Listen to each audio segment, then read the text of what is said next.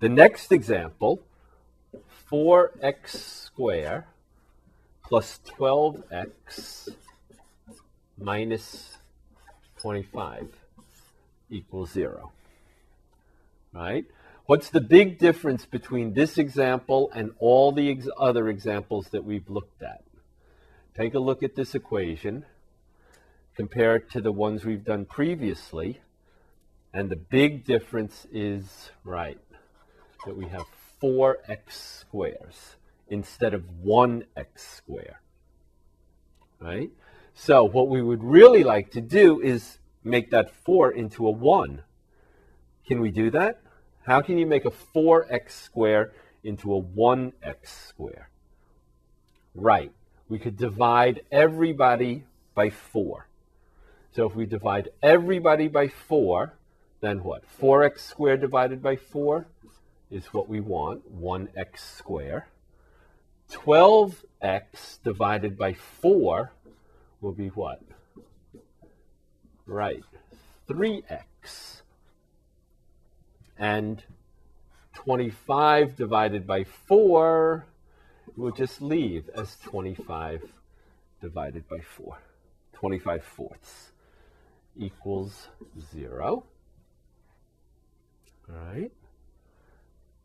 And now we'll set up this example, completing the square, just like we did the previous ones. So we don't really want that minus 25 fourths, so we'll add 25 fourths to both sides of the equation. And we have x squared plus 3x equals 25 fourths. And again, we want to complete the square. So what do we need to complete the square? Right, half of 3 is 3 halves, and 3 halves squared is 9 fourths. So if we add 9 fourths and subtract 9 fourths, we have now completed the square. And what do we have?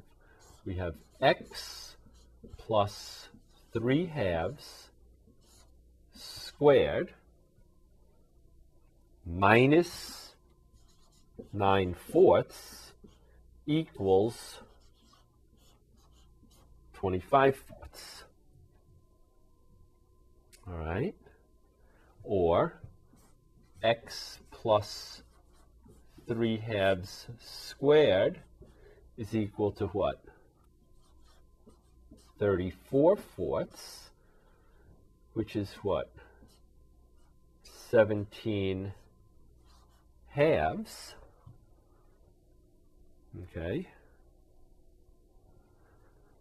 So if we then rewrite it as x plus 3 halves squared equals 17 halves, right?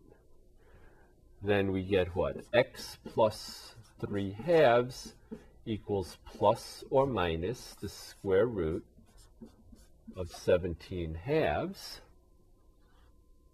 or x equals negative 3 halves plus or minus the square root of 17 halves. Now, if we want to combine these terms, we'll have to rationalize the denominator by multiplying by the square root of 2 over the square root of 2. So we'll get x equals negative 3 halves plus or minus the square root of 34 over 2. Okay, or x is equal to negative 3 plus or minus the square root of 34 over 2.